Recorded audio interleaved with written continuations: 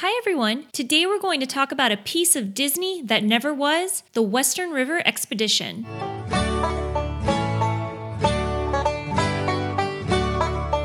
This is a ride that was designed for Magic Kingdom that Imagineers wanted to create as an answer to Disneyland's Pirates of the Caribbean without actually replicating it. The first question you might have is why didn't they build pirates if they already had the blueprints to build it? Well, Imagineers felt that Floridians wouldn't see the intrigue of swashbuckling pirates the way Californians would, because actual pirate history took place in the Southeast US. And instead, they were cooking up a land centered on cowboys and Indians, something in Old West lore they thought East Coasters would be excited to see. It was going to be housed not in Frontierland, but a land called Thunder Mesa, in a show building twice the size of Pirates of the Caribbean.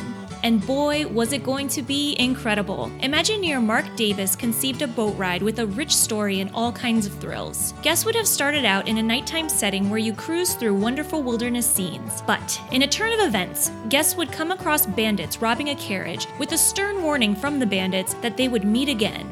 Then they go through the town of Dry Gulch, meet some locals, and ultimately end up witnessing a bank robbery and a shootout. After all of that, guests find themselves back in the wilderness, but in a remote village of Native Americans performing a rain dance. Before, dun dun dun, guests are dropped over a waterfall in a log flume style drop. Sounds amazing, right? Models were fleshed out, animatronics were built, it was on the path to getting done. But why didn't it come to be? It turns out guests did want pirates and wanted to know why they weren't in Magic Kingdom. So a lot of funds that would have gone towards making Western River Expedition went towards making Pirates of the Caribbean. It was also believed by the Disney management at the time that Westerns and their popularity were on the decline. Despite this, a lot of what was originally built for the attraction was repurposed on other attractions. For instance, you can see buffaloes and prairie dogs in Living with the Land. The ride's owl narrator moved on to be a promotional character for Epcot, and some original concepts for the ride can be seen on Big Thunder Mountain, Tom Sawyer Island, and Splash Mountain. Western River Expedition is just another piece of Disney history and legend for Imagineers and Disney fanatics alike.